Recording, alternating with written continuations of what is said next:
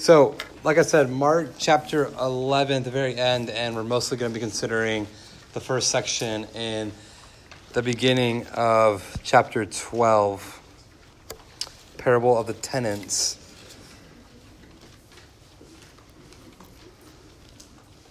So let me begin by just reading, starting in Mark chapter 11, starting in verse 27, and I'll read and pray for us. It says this: "And they came again to Jerusalem, and as he was walking in the temple, the chief priests and the scribes and the elders came to him, and they said to him, 'By what authority are you doing these things?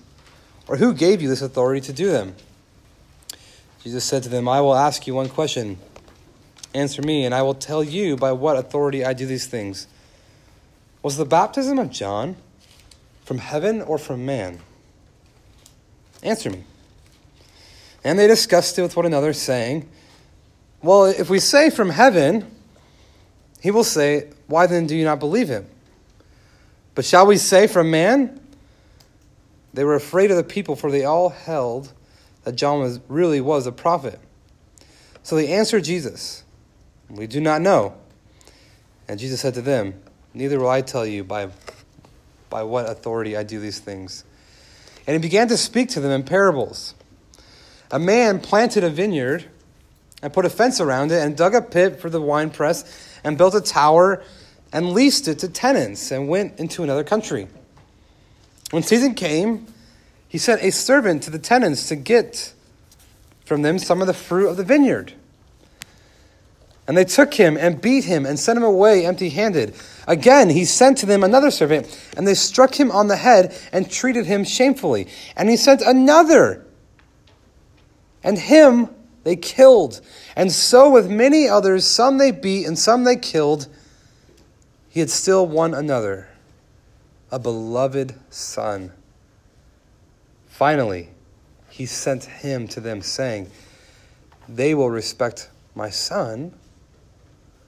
But those tenants said to one another, 'This is the heir. Come, let us kill him, and the inheritance will be ours.' And they took him and killed him and threw him out of the vineyard. What will the owner of the vineyard do? He will come and destroy the tenants and give the vineyard to others.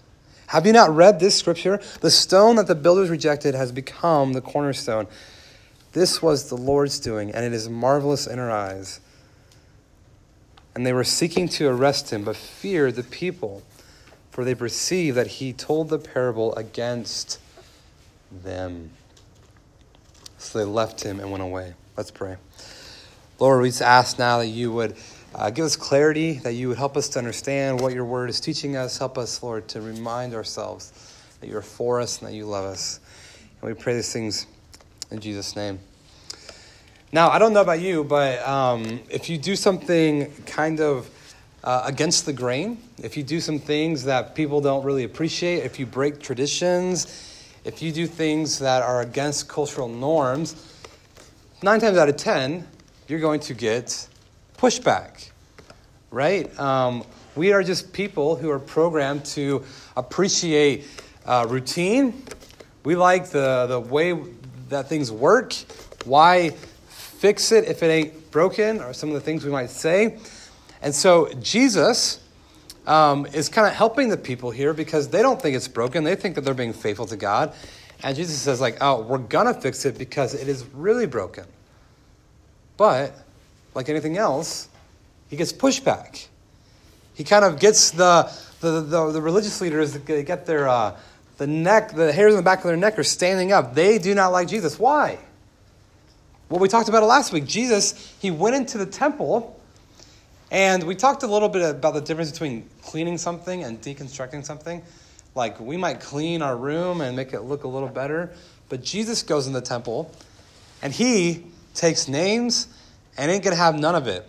He's overthrowing tables. He's kicking people out. He has a lot to say about the way the religious leaders are kind of leading the people. And in fact, he even says the temple is like this withered fig tree that I cursed.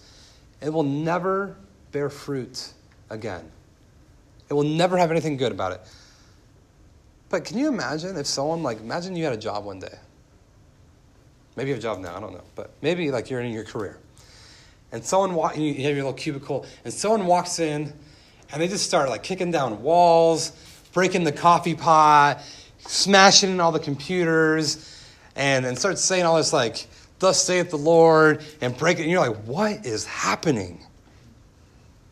Right? Like, how disruptive and crazy. And you're sitting there like, what do I do? What do I do? Like, this is insane. It's disruptive. And in essence, that's what Jesus has done. He's walked into like their normal routines, and he has just destroyed everything. And now he gets the pushback. But here's something I'd like to say really quick about the religious leaders. Even though we kind of cast them as villains in the New Testament, they are probably really smart people. They are the intellectuals of the day. They do not react, they respond. Do you guys know the difference of that? That's probably a good thing to learn as a teenager. To not react to things, but to respond. To like, when something happens, to think, cool down, ponder, consider, ask, talk amongst yourselves, and then respond well. Because Jesus does this, and it says the very next day they came back to Jerusalem, and Jesus is back in the temple. It's almost like to see like, yeah, these guys better not go back to the old ways. But then he gets approached, right? Look down at verse 27. The chief priests, the scribes, the elders. So we're talking about like the leaders of Judaism. We're not just talking about a good guy who's concerned about you broke my computer screen. We're talking about the people who really run the fabric of all of the modern day Judaism for them. And they come up to Jesus and they say, hey, bud, what makes you think that you have the right or the authority to come and to do all these things? Now here's the thing. Like I said, these guys aren't no dummies. They are smart because they know that one, if Jesus says that I have the authority of God, and he was kind of be in essence admitting to the fact that I am this Messiah role, I'm kind of God, and I have the authority of God to do whatever I want, and therefore they would have grounds to get him removed or killed and crucified. But if he said he was just of men, it kind of just shows that he is hogwash, and that you don't really have any authority. And so that they're trying to trick Jesus here to get him to admit to something so they can kind of take care of him. So again, like, they're not reacting, they're responding. But it's interesting. When you try to catch the person who made everything seen and unseen with the power of his words, he made everything created, who is the founder of life. It's interesting when you try to catch someone like that in a little lie or in a little trap. Do you think Jesus is going to fall for it? So Jesus is like, okay, I will answer your question if, and only if, you can answer my question. And you know what he does? He brings up John the Baptist. Why does he bring up John the Baptist? Well, one, people really liked John the Baptist. Like this mysterious dude eating locusts. Remember we talked about John the Baptist right in the beginning of the book of Mark. Kind of weird. Like, not just weird, like he seems weird to us. He would be weird back then. But he called out a voice for the Lord, and the people really thought he was a prophet. Matter of fact, years later, 40 years later, people are ministering in different parts of the world. And Paul, even matter of fact, Pastor Carl didn't talk about it too much, but in Acts 19, Paul meets some disciples of John the Baptist. Like, John the Baptist's ministry was widely known and felt, and people liked him. So Jesus says, let me ask you guys a question. John the Baptist, was he legit? Was he of God or was he of man? Now, he puts it back on them. Because if the religious leaders say, well, he was just of men, do you know what would happen? The people would riot. The people would say, heck no, he truly was a man of God. But if he says of God, right, it's kind of allowing Jesus to also be the same kind of thing. And so they kind of just say like, well, we don't really know. Because they knew whatever way they answered, Jesus kind of had them on the hook. So Jesus says, well, I won't tell you either. And, if you won't answer my question, I won't answer your question. But what's the big deal here? right? Why is this their little exchange? Remember, we're in Passion Week, where Jesus is looking to the cross. He's ready for his crucifixion. He knows that he is about to kind of die for the sins of the world, and he's cleansing the temple. But here's the thing. The reason why I think this is important for us, because it underscores the authority of Jesus. Do we really see Jesus having the authority, the rights, the claim, the position to tell us how we should live? Do we, in essence, see Jesus as we ought to see him? As God, as the one who informs our desires and our affections and our loves? Do we really, as this theologian Abraham Kuyper once said, every single thing in the creative order belongs to Jesus, and Jesus calls out and says, "This is mine." Even you. Jesus boldly and proclaims, even over his created order, beings, us, he says, "Mine. This is mine." You see, they did not like someone barging into their life, disrupting everything, saying, "This is wrong, that's wrong, let's do it this way." We don't like to be disrupted. We don't like people having to tell us what to do. I will tell you that I think there are certain things in our society, and some even, I would say, bad theology that we hear, that I hear, and maybe I even expound it, that lead to more of an individualistic type of mentality. That I do what's good for me, that whatever feels kind of good, whatever seems right by my eyes, what my heart says is justice, that's the way I'm going to kind of live. And it's so subtle. It's like the air we breathe. We don't necessarily always know that we're breathing in toxins, but over a long period of time, we breathe in enough, it just becomes natural. And what's the issue? That we don't really want to live under the authority of Christ. We don't really want him to define for us, what does it mean to be a disciple? What does it mean to have a sex life that pleases Christ? We don't want Jesus to tell us what kind of entertainment we can't or cannot watch. We don't want Jesus to tell us anything that really rubs against what we want. And just like the religious leaders here, here's the thing. I think they are not ignorant. I think they know who Jesus is. But they'd rather do what they want than bow the knee to Christ. And at some point in all of our lives, we need to really make the decision. Will I allow Jesus in every single way of my life to say, "This is mine"? Like, "Lord, yes, this is yours. Do it as you please." And so Jesus kind of frustrated, I think, in his heart with this like, "We don't trust you. You don't have the right to come and do this." He kind of gives this really interesting parable. And it took me a second to kind of really see what was going on, but I'd like to just kind of explain what's happening a little bit and then have a few points of what do we see? Like, how does this passage help us understand the gospel? How does it help us understand our relationship with God?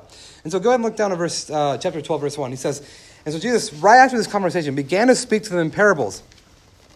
And he talks about there's a man who planted a vineyard and put a fence around it. And he dug a pit for the winepress and built a tower and leased it to tenants and went to another country. Now, again, Jesus talking to this context, this is probably a very normal thing. Back then, a matter of fact, do you need her? Or? Yes. Yeah, got a flat tire or something? Some people refer to Israel as being the rockiest place on earth. Just like a lot of pebbles and stones. And in order to kind of like clear a land where you can grow like wine and grapes and a good harvest took a lot of work. And so what we see here is we see a man who works hard. He dug a pit. He built a tower. He put a fence around it. And so we don't get the impression that this guy is some kind of Joe Schmo.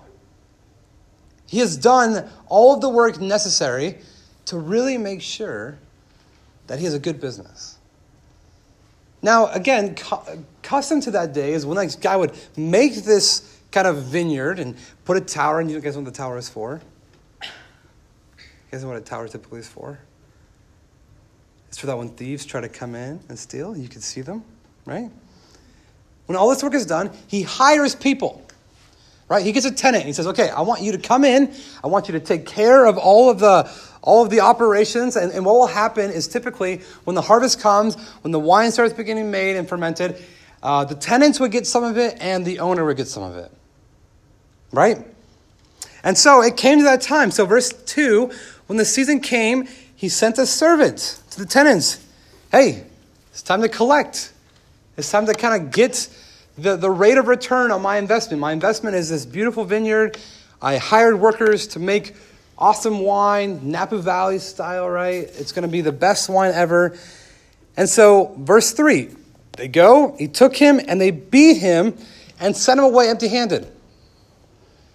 So these tenants are like, I don't know who this owner is, and I don't care who is working for him, but let's give you a good beating, and you ain't getting none of this wine that we worked hard for. Now, let me tell you something, and I'll get to this point a little later. But if this was my vineyard, you get one chance to do what's right. It's like, so say if I had a farm in Illinois, right? I went to college there. Say I started a farm, and say I grew tomatoes, right? But I have this really special soil, and it makes some of the best tomatoes, and it's a high commodity for really fancy restaurants. And I hire a bunch of my old friends to raise these tomatoes. And so I send Alex. I say, Alex, all right, man, go kind of get some of these tomatoes so we can bring them back and enjoy them. And it's going to be awesome. And I send Alex. Alex flies all the way to Chicagoland, goes to these guys raising tomatoes, and they break 3 of his ribs, give him 2 black eyes, and they say, you ain't getting none of these tomatoes. Okay, let me tell you something. At that point, I am on my way to take care of some business. You had one opportunity with me. And you'll see why it's important in a second. Because what happens? Again, he sent to them another servant. And they struck him on the head and treated him shamefully. All right. Fool me once, shame on me. Fool me twice, shame on me, right? That's kind of like the motto, right? So go on. Verse 5. He sent another one, and this time, they killed the guy. They're like, okay, this boss man, he doesn't get the hint. So instead of just beating him up, we got to kill him. Right? Maybe he'll get the hint then. 3 times now. Wow. This is crazy. Killing someone because you don't even own it, right? This guy has every right to go and collect on his investment. Verse 6. Verse middle of 5. And so with many others, some they beat and some they killed, depending if they liked the guy, I guess, or if they didn't like him. If they thought he was a weasel, they might have killed him. But here we go, verse 6, boom.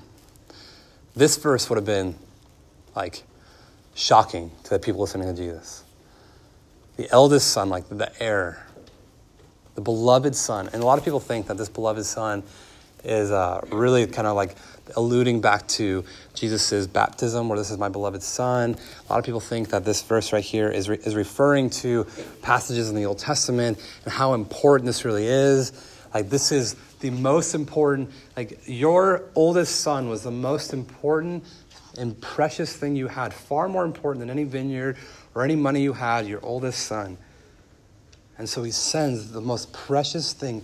And even this guy is thinking, okay, yeah, some hired hands, okay, some whatever people, a lot of people, but this is my beloved son. Surely they would listen to him. Verse 7. But those tenants said to one another, "This is the heir. Come, let us kill him, and the inheritance will be ours." They took him, killed him, and threw him out of the vineyard. What will the owner of the vineyard do?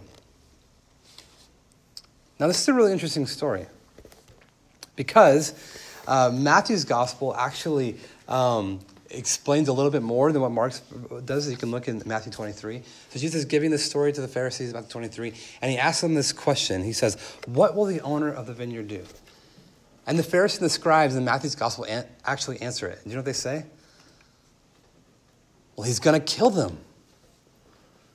He's going to cut their heads. It's like this very brutal. When Jesus asks these questions, what would the master do after he sent all these people, his own beloved son? What would he do?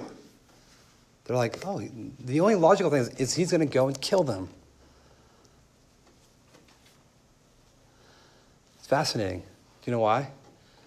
Because they're pretty much admitting their own sentencing. So this story of the vineyard is really referred to as this allusion in Isaiah 5, where it's talking about a vineyard. And the vineyard represents Israel and how they have been unfaithful to God and how this vineyard will no longer produce any fruit. And so this little story right here that we're talking about is Jesus is referring to how the religious leaders of God's people have always cast off, beaten, rejected, killed God's prophets. Time and time and time again, God would send prophets to the people of Israel, and they would not listen to them. They would beat them. They would kill them. And so God ultimately had to send his one and beloved son to kind of rein in God's people.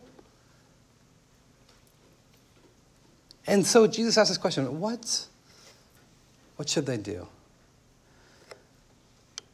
So in Matthew, they say we should kill them.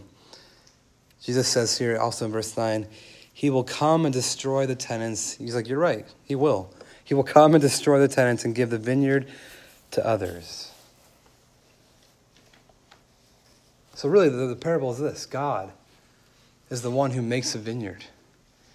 He calls out a people by his own grace and his own love. He works hard to make a people for himself. He gives them a land to produce fruit, to produce praise and glory to God. And so when God calls upon his people to be true to what he's called them to do, and he sends prophets and people, you know what they do? They reject it. They despise it.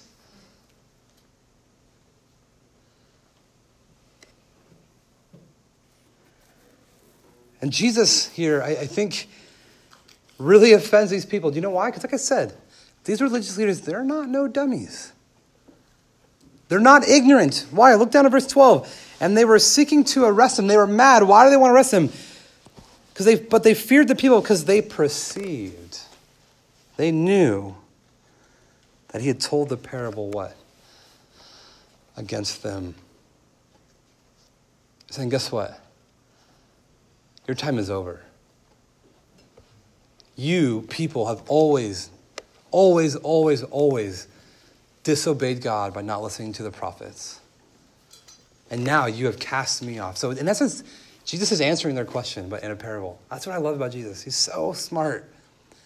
By what authority do you do this? I'm not going to answer you. Let me give you a little story. And I'll let you decide for yourself. And he gives this parable.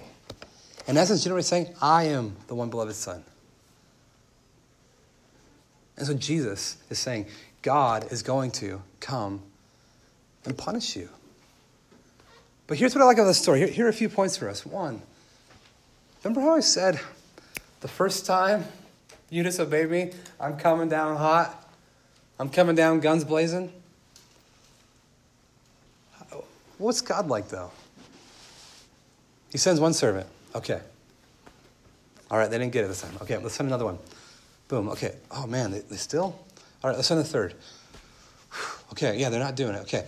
Keep sending more. Keep sending more. Keep sending more. Keep sending more. What does this teach us about God? That God is slow to anger. He's patient with us. And he's abounding in steadfast love. Here's the gospel news for us, is that God continually is wooing us. He is calling us. He is patient when we are wandering, when we are prone to wander. God continues by his word through the gospel to bring us back. He is not like us as humans who right off the bat, you fool me once, we're done. He sends prophet and person and memory after another to draw us back to himself, as Exodus 34 says, the Lord, a God merciful and gracious, who is slow to anger and abounding in steadfast love and faithfulness. The Lord does not desire to see his people walk in misery and sin. And so he continues to encourage us and call us back and to respond. That's the heart of God. That he desires to be the God of second chances. That there is boundless grace in God's care.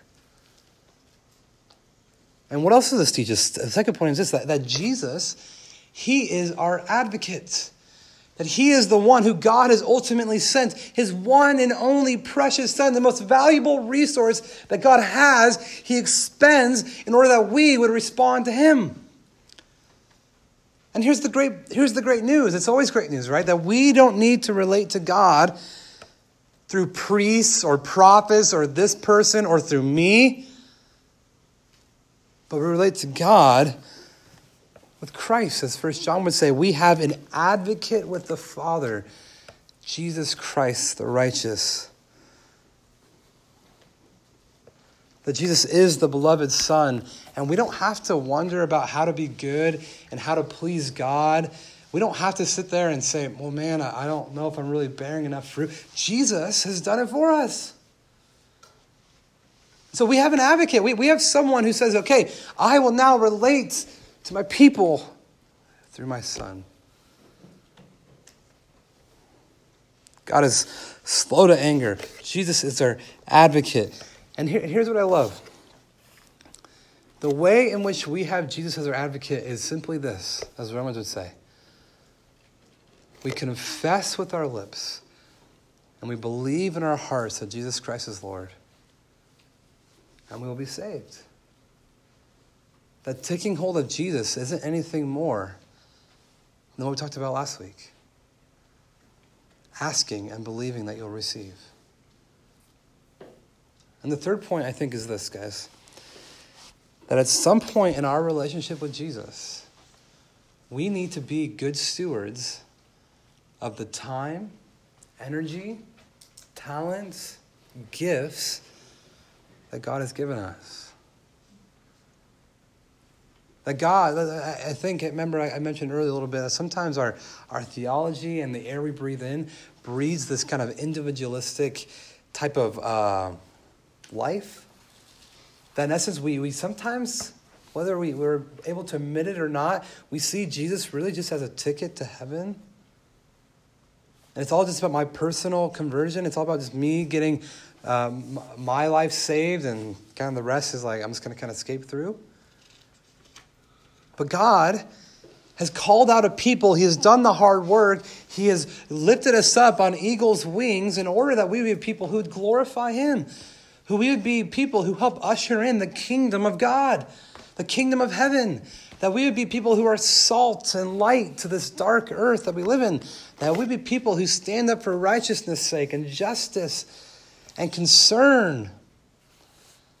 That we are people who have been endowed with certain gifts and energies and talents, and we're all different. And God does expect some rate of return. Not that I become a pastor or preach messages or try to give money because I want Aaron to be honored or glorified, but because I desire to please my Heavenly Father. Because Jesus has the authority over everything. Because I know that God has called me for a certain purpose to glorify him. And so in high school, I think some of us, we tend to steward our gifts, our time, our talents, our treasures in a way that benefits ourselves more than it benefits God. And what's the warning in this passage? Right? Like this, Jesus isn't just like, hey, but it's okay. No. There is mercy, there is grace, but there is also a deep warning. It says it right there in verse 9. What will the owner of the vineyard do? Here's what he'll do. He will come and destroy the tenants and give the vineyard to others. Praise be to God for the grace found in the gospel through Christ. But let us also know that with this grace comes the expectation and the transformation of living a life of good deeds and love towards others. Of living a life that cares about heaven's kingdom being met here on earth.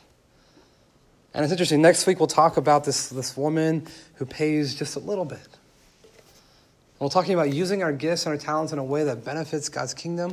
But let us just know that there are consequences to having a heart that cares more about investing what's good for me than about pleasing God. Who is Jesus? Jesus is the one who can exhaustively look over every part of the created order and boldly proclaim that this is mine. Jesus has authority over everything. And praise be to God that we have a God who is slow to anger and abounding in steadfast love. That times when we don't get this, when we are tempted to think, no, I got authority in my own self. God continually is patient with us over and over and over again. Guys, listen, when it comes to your sin and you feel trapped and you feel like you just keep doing the same mistake, God is patient. He is gracious. We also have Jesus as our advocate. That if we confess our sins, he is faithful and just to forgive us. But let us know that this grace comes with an expectation to steward our gifts in a way that brings glory and honor to Christ. Let's pray. Lord, thank you so much for your word, and we ask now, Lord, that by your Spirit you would help us in small groups to be open and honest and to bring you more glory. Lord, we thank you for this time, and we pray it all in Jesus' name. Amen.